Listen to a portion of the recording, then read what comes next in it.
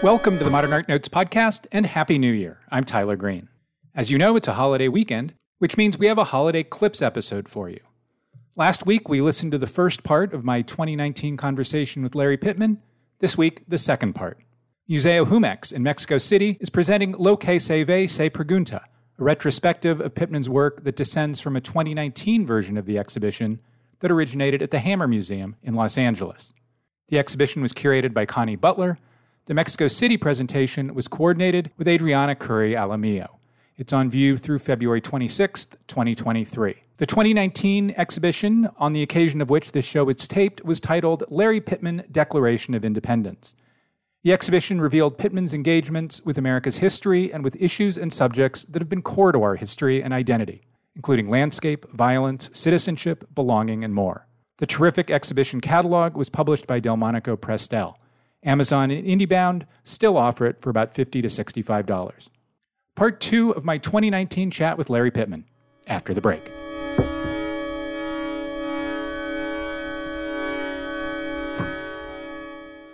On view through February 19th, 2023, at the Getty Center in Los Angeles, the captivating new photography exhibition Uta Barth Peripheral Vision investigates the act of looking.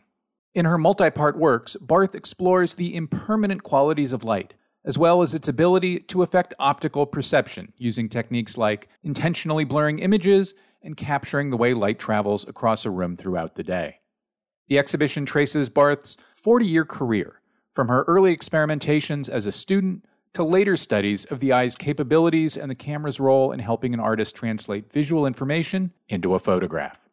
Her most recent work is displayed here for the first time, a project commissioned in celebration of the Getty Center's 20th anniversary.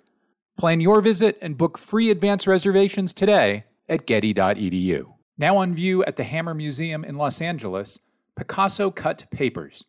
Devoted to a little-known yet foundational aspect of Pablo Picasso's practice, Picasso Cut Papers spans the artist's full career, with many of the nearly 100 works on display for the first time.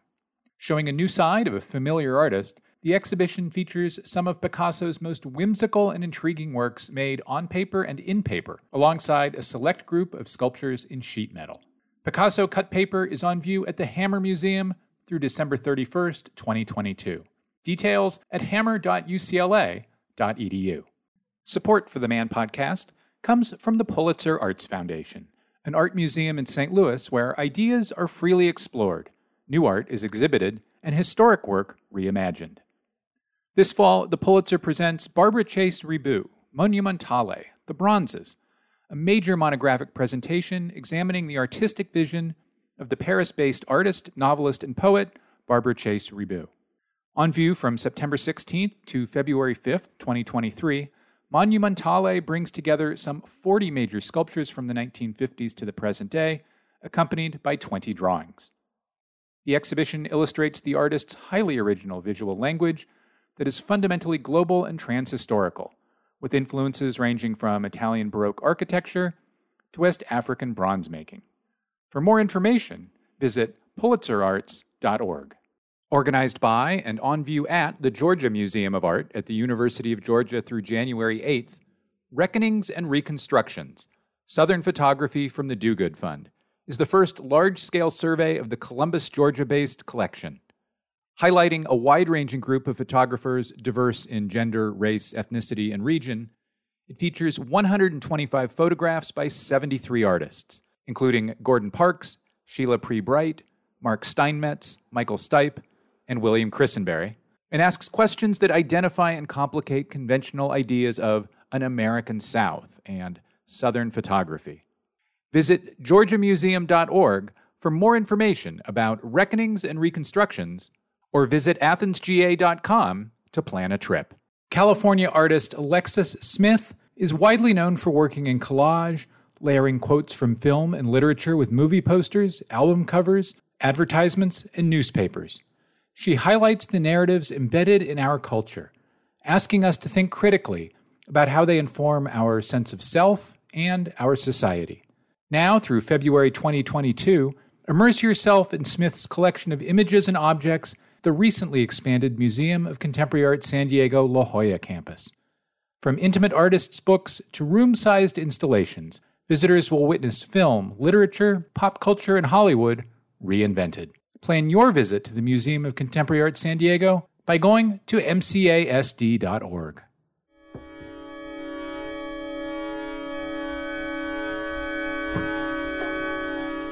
When we left off the first part of our conversation, we were talking about ways queer identity manifested itself in the paintings, and we kind of branched off from that.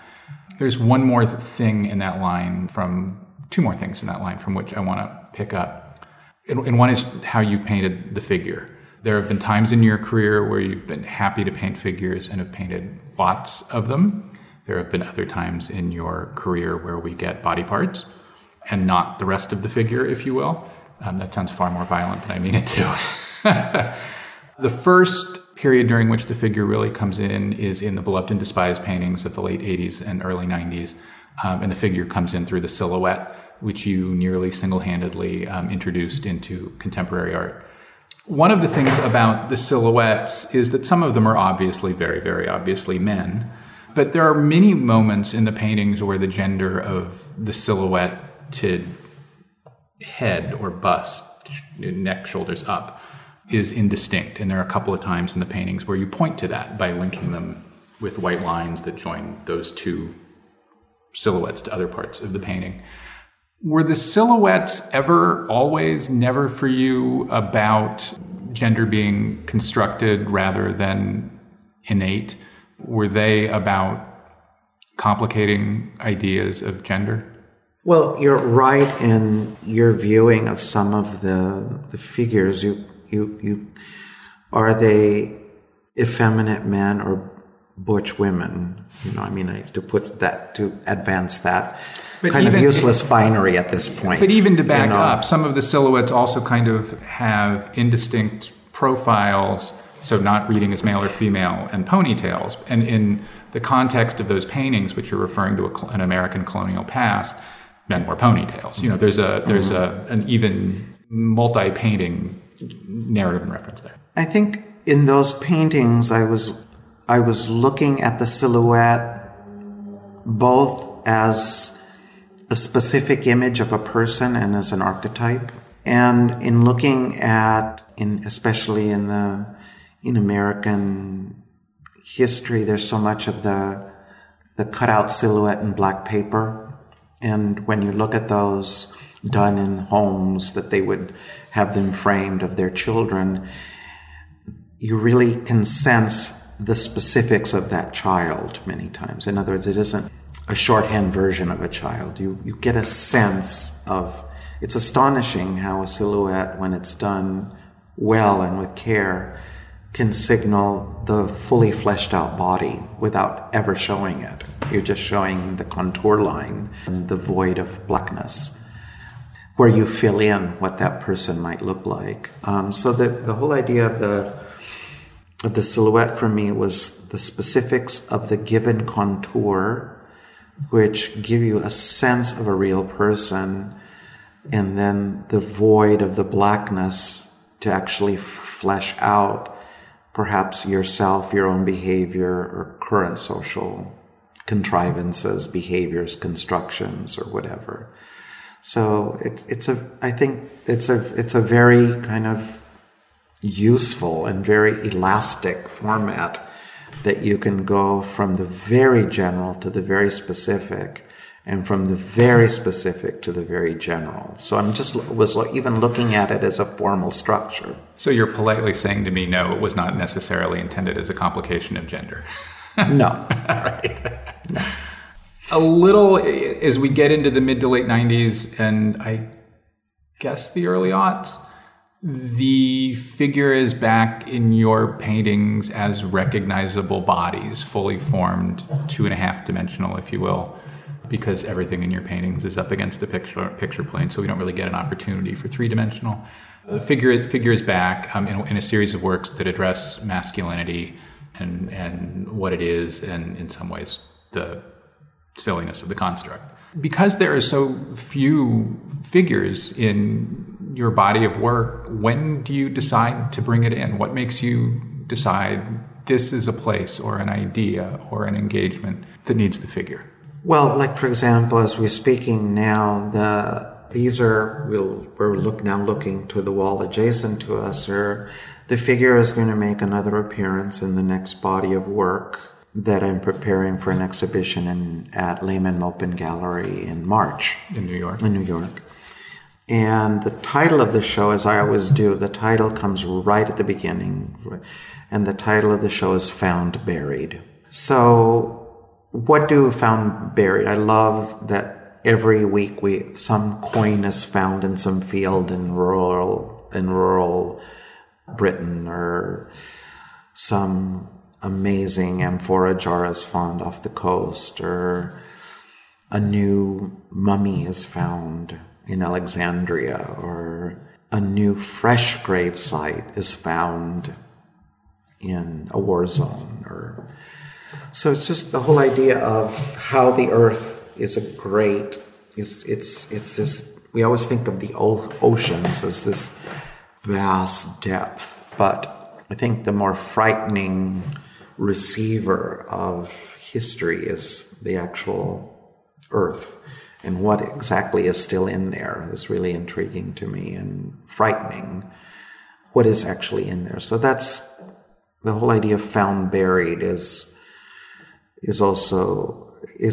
necessitating bringing the figure back again, as well as objects. So it sometimes just has to be there. It's not something you think through as differently from you think of flowers or something else. It's just what fits. Yes. In other words, I think I was, again, coming back from the title, like in the way that we were discussing early on in the first part of our conversation of Declaration of Independence, and how that also happened to dovetail in with autobiography. Yes, I think that, in this case, the formation of, right from the beginning of the title, is necessitating, well, what exactly do we find buried? We find bodies and objects buried. That's really pretty much it. We've been talking about the content of the paintings. Now let's kind of talk a bit about how and why the paintings get made the way they get made. Surface seems important to you right from the start. In Birthplace from 1984, which is the first work in the exhibition, but chronologically the second work in the show, you have applied gold leaf to what appears to be a vaguely pulped board. It's not a pulped board, you can see the grain of the board and that it's pulped, is what I'm trying to say. It's a work that itself, but also its placement in the show, that argues for how important the surface of your paintings was and is to you. When and why did you come to care about the surface so much? Well, I'm happy that painting is in the exhibition, because it also reflects really directly reflected my day job, which was, in my 30s, I worked for Angelo Donghia, and I was a salesperson in his showroom, which is on the corner of San Vicente and Melrose, right across from what is now the Pacific Design Center. Mm-hmm. And I worked there for many years, and I thought, I think all artists do this with their day jobs, saying, what can I get out of this moment that I have to do and bring it to my studio? So I was no different, how do I make the thinking, the boredom, the excitement, the materiality of that experience in the day job and bring it to your studio? So I was doing that. So that painting is on mahogany panel, is a wallpaper that I bought at a discount because I would get an employee discount, and is distressed cork over gold leaf. So I had a professional wallpaper person, come and adhere the whole background of the painting, which I think that painting is maybe 10 by 10 feet, 9 by 9 feet square in two panels. And so, that was, it's at the very beginning of the kind of figuring out what I wanted to do with materials, with surface. And that's why I named it Birthplace. So a birthplace is... Wait, did you name it Birthplace in 1984, or did you name it later? No, 1984. Okay. Yeah. So the birthplace is not a city. It's not a neighborhood. It's not a childhood location. It's actually, that surface was my birthplace. And it started with the lamination of the wood panel with this highly artificialized, sensate, almost synthetic performative surface. And that interest in surface then carries all the way through. And you never wavered from it as an important thing? No. Because? Because I thought that my birthplace, in all of its interiority, had to be synthetic and not organic. That I wanted to insist that to de-essentialize experience, we're taught that authentic experience is real experience and primary experience is authentic experience. And right from the beginning, I wanted to insist on that synthetic experience is also primary experience, and that synthetic experience is also original and authentic experience.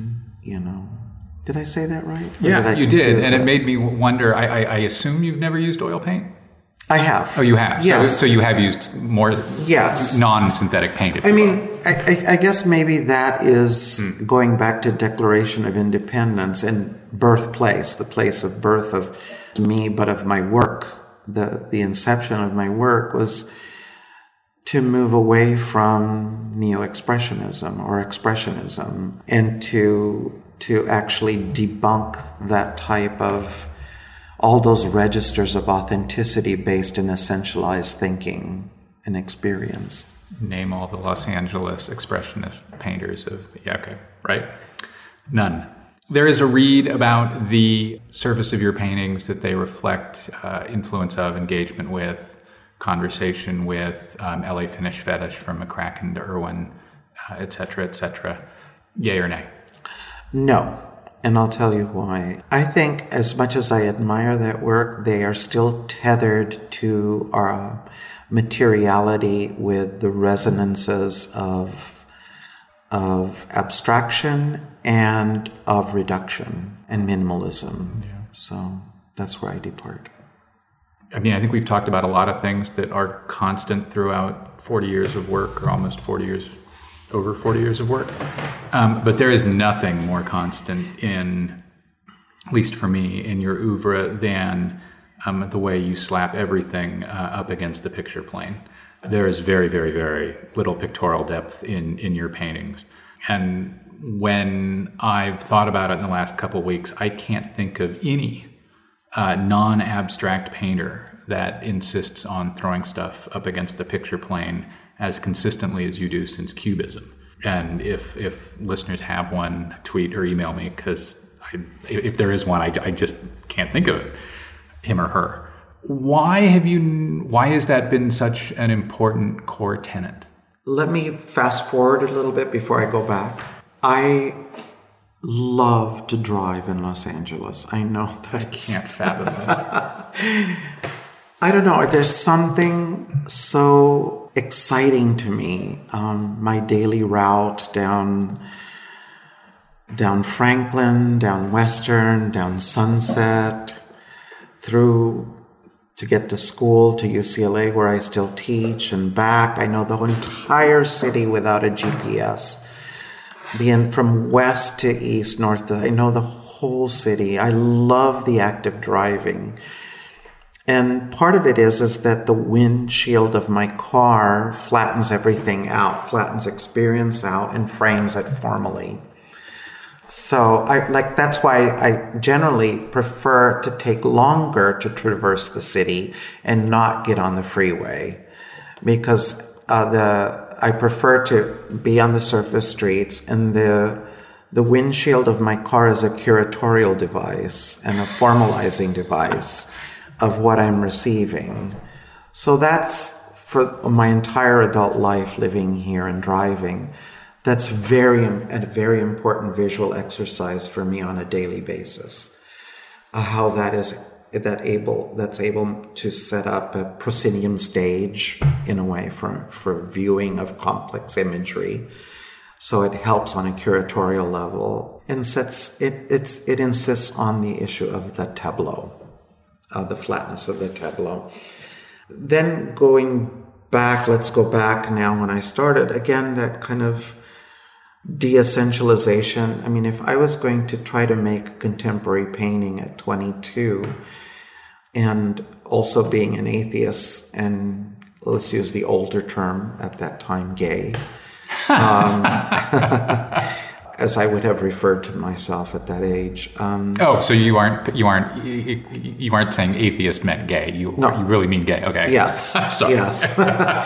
that called for if I were to attempt as an atheist and as a young gay man to make a painting and try to make it feel contemporary and useful again and of some service, that what came before it is these high dosages of essentialization of the relationship between the maker of the object and the object being made, which was a painting, or that the painting was there as a vehicle to tell the truth, to be authentic, to be a direct tether to personal feelings, expressions, emotions.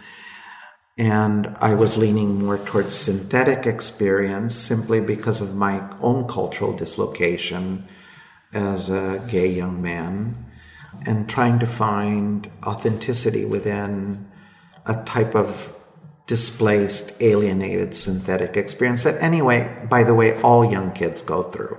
I just simply acted on it because I was interested in the vehicle of painting.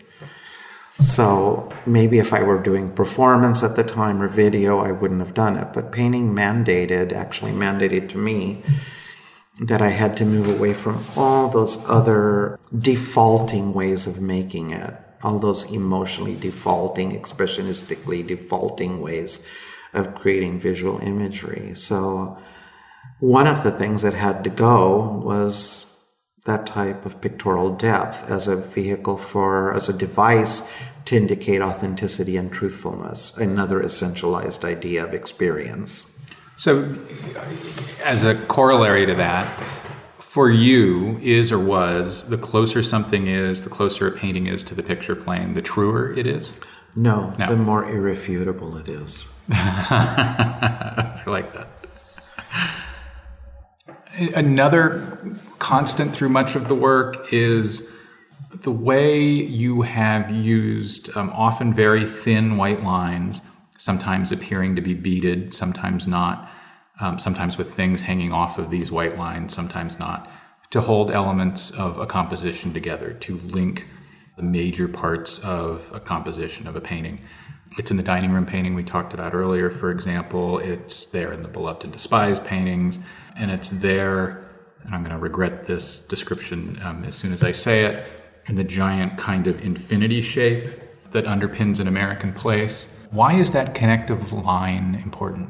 Again, as we've discussed, the role of the applied or the decorative arts is an important text for me to have studied and continue to study in the making of my paintings.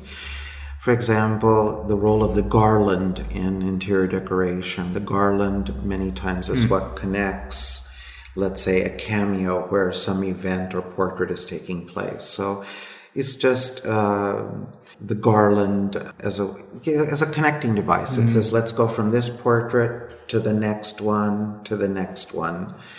And used as a device to connect meaning, literally, in interior decoration. The tie back for a curtain to close the pictorial space or open it up to the outside world. The idea of tethering and untethering, much like a spider web, always very delicate, highly considered connections, but it's also a way of suggesting to the viewer ways of physically navigating the surface of the painting. Like the painting that you're describing, I could have picked any of 50. Yes, there are many, many routes that one can take through those little filigree dotted lines that say, go from Neo Geo black-white squares to gun, go from gun to fulgent overripe gourd. So it's also suggesting a kind of choreography of the painting in the way that I was talking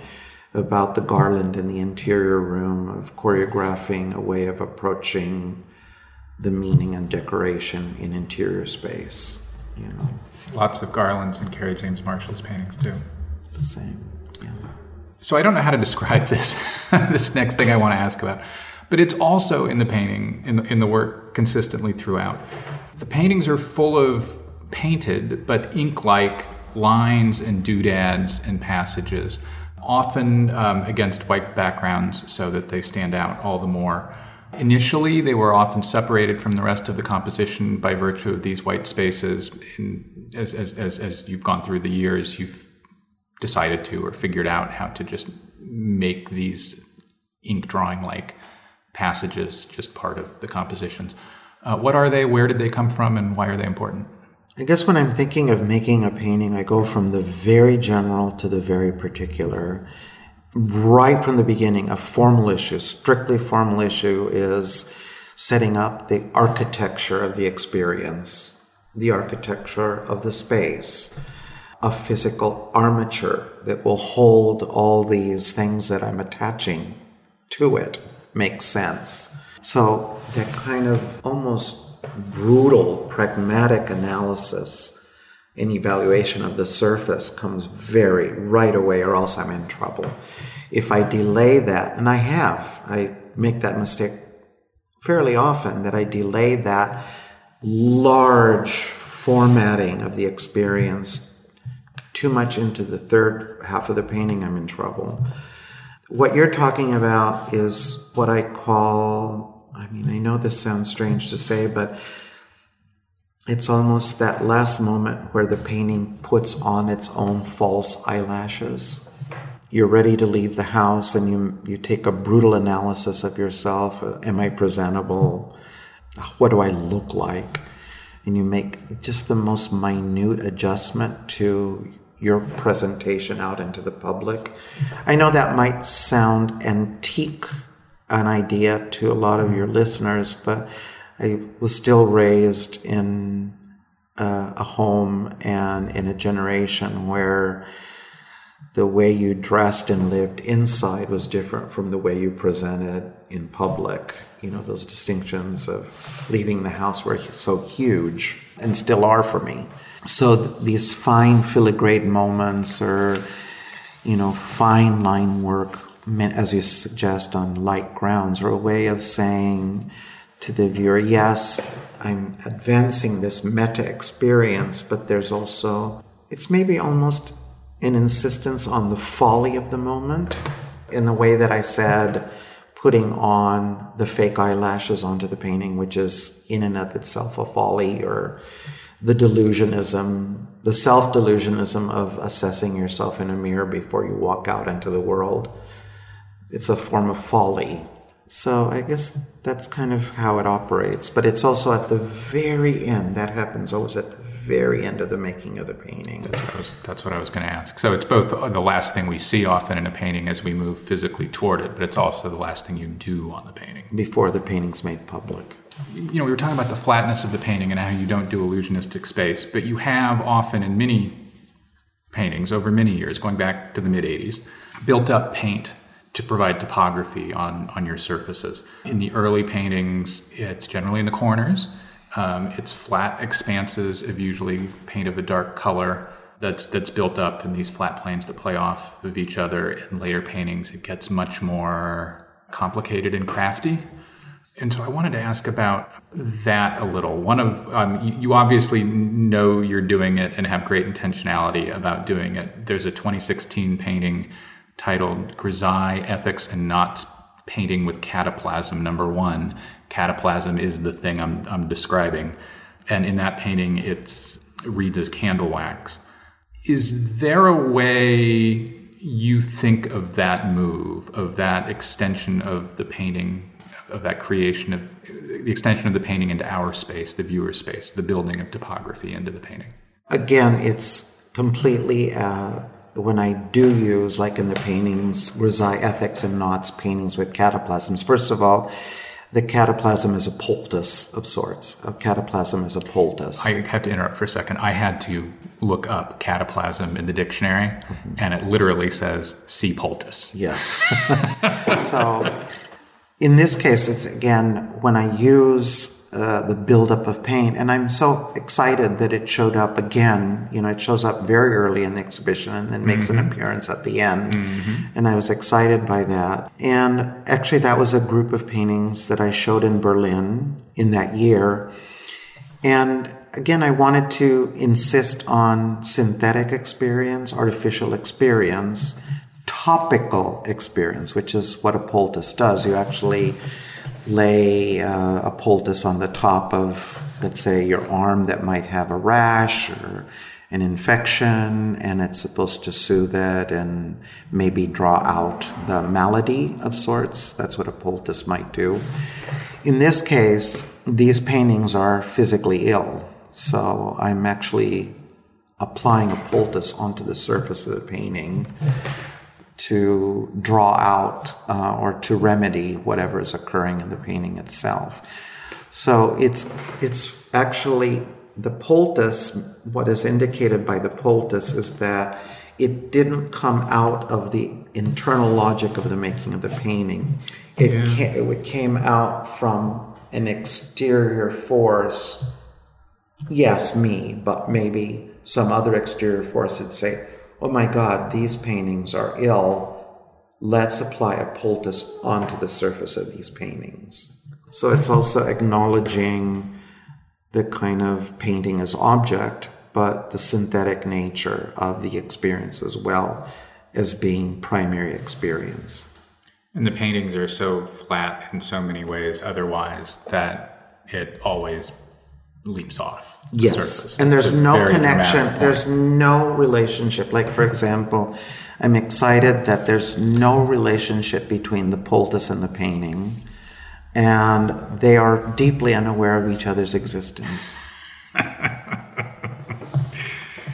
Last question on formal stuff. One of the things that seems to kind of scream out of the show is that when you make a horizontal painting, a painting that is very horizontal, that you are intending it as an extra chesty painting, as an extra big deal painting, an extra specific address of your life, of America, of the themes that we've been discussing here. Is that curatorial, or are you doing that? Horizontal paintings are the most difficult paintings for me to make. I don't think that way. I feel much more comfortable on a formal level orchestrating ideas in a vertical format in a painting. I guess I think of it, that's what I get from Western European religious painting that I love, or folk art even, the format of the icon that I've learned so much about and gotten so much from. So for me to make a horizontal painting it's the hardest thing for me to do. All the paintings that I'm doing for the new show are horizontal. And I guess this is maybe my own kick in the butt, but I always make a list of things that I can't do anymore, or things that I should try again that are difficult or I'm not comfortable with, and that's one of them. And I think that maybe the horizontal is this wonderful moment that can seem cinematic, operatic, proscenium stage, overt drama. It lends itself to that as opposed to the other format, which is vertical. So it invariably demands of me really a different approach. Almost I become more throwaway in the horizontal format. I have to sometimes take bigger risks that I'm very uncomfortable with and unsure about. And I want to close with, if you will, the semiotics of Lari. There are things, forgive the word, that have been in the paintings and recur in the paintings over 30 or 40 years. There's a increasingly popular in European art history circles publishing format that is kind of the dictionary of artist X, the dictionary of Henri Matisse, where art historians will break down and extend at a very long oeuvre by things that are organizable in dictionary format and describe them and how an artist used them and what the artist meant by them. It's an interesting I don't know anybody in America who's done it, way of organizing information, visual information in a textual form. So the inevitable first semiotics related question is, was Jasper Johns important to you? Is Jasper Johns important to you? Sometimes his work is unbearable to me. It's such an eloquent, exquisite, repressed, closeted, accurate, real, wrenching, emotional portrait of a human being that I'm just really, really far away from and not interested in looking at. And you all are generationally different in terms of the American experience too, absolutely. Yes. But the way he has specific meanings for specific objects. I think he's a symbolist. I'm not a symbolist. Do you mean symbolist in the Redon way, or a symbolist I think he uses symbols. In other words, I think he does too. One image, one meaning. I'm interested in the mutability of cognitive language. That you could look at a flower in one painting, and then that flower is a person in the other painting, or that flower is an idea in the next painting, or the flower is the anus in another painting, or the flower is the labia in another painting. You do it with the noose and the anus too. So I don't use, the imagery it's all about suggesting to the viewer that yes, these things occur regularly and reappear constantly from work to work, but you have to exercise or control your cognitive language of it and suppress it to be able to enter the painting, because it's proposing a new association with it, not a symbolic association with it. So there are not things you use, say eggs or light bulbs, for example, that remain... No, they're not symbols. No, but they don't have... I know they are symbols in the bigger world. Yeah. But they don't have consistent meanings for you and how you use them across bodies of work. Not at all. Not at all. Owls? Well, like, for example, the owl in many of the paintings, just from male to female, with not a problem, or embodies, in many cases, both genders. Again, I looked at the owl as a malleable image and not necessarily a symbolic image, and that's why I'm interested, and maybe to get more to your question, I'm interested in symbols, but I'm interested in dislocating the one accepted reading of the symbol, the canonical meaning of the symbol, and secularize it a bit. A good example of that might be the way you use a certain shape as both a leaf and as a vulva type shape over and over again. Not sure necessarily in the same painting, but how that form, if that's really a form, has malleability. I guess one of the things that I always get from viewers is that they'll point to something in the painting and say, well, what does that mean? And so I think with Jasper Johns, there probably is a code that will always remain deeply unencodable and personal, but one can take some idea, one can get some idea of what they might mean because of their historic reoccurrence. I would say when someone asks me, what does this mean? I said, well, first, before you get there, that's not how you can have the experience with a painting. What is the logic what's the internal logic that's being advanced in the painting? And then look at the attendant meaning of the objects, not the other way around.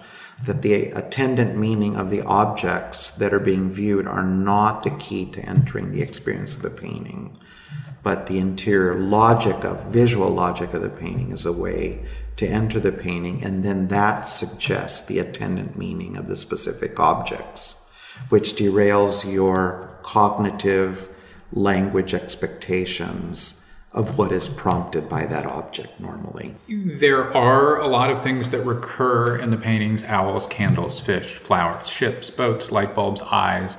But there are still new things that come in. So in the mid-2010s, I think for the first time, you bring in dominoes. Do you lean on yourself to bring in new things and not use the same toolkit? Well, the paintings you're referring to was a group of paintings called Nuevos Caprichos. And it was, again, as we were talking earlier, it's a conjectural introduction of two people who did not know each other historically, but spoke with equally but very different brutal existential voices. And that's Emily Dickinson and Francisco Goya. The domino, so I think it was a series of 10 paintings that I showed at Barbara Gladstone in New York. And the way they were installed, it was considered as an installation. So in dominoes, I don't play parlor games. I had to sit there and think, wait, are these called dominoes? Yes, they're dominoes. And so you hooked up a 5 to a 5 to proceed, and then the other side might be a 3, and you hook up the 3 to the 3. So the installation of the paintings around this very large room were connected by their domino connection as it was installed originally. But it's also comes out of the roots of Romance languages, to dominate or dominating. And they suggest an element of chance, which runs through Goya's Caprichos. Yes, chance and connectiveness, also just simply as a formal structure. I love formal structures as well.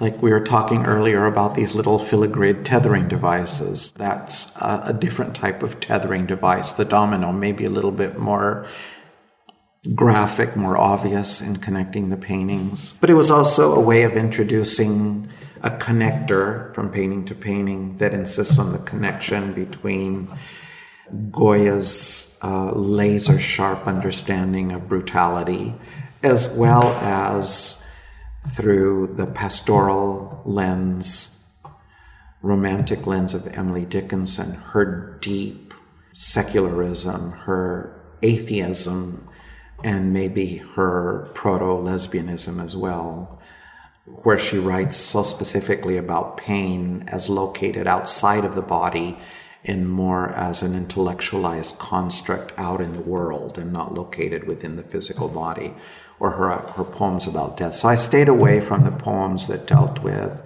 let's say, love or specifically about nature or things like that. But these specific poems are as brutal as any Goya, and vice versa.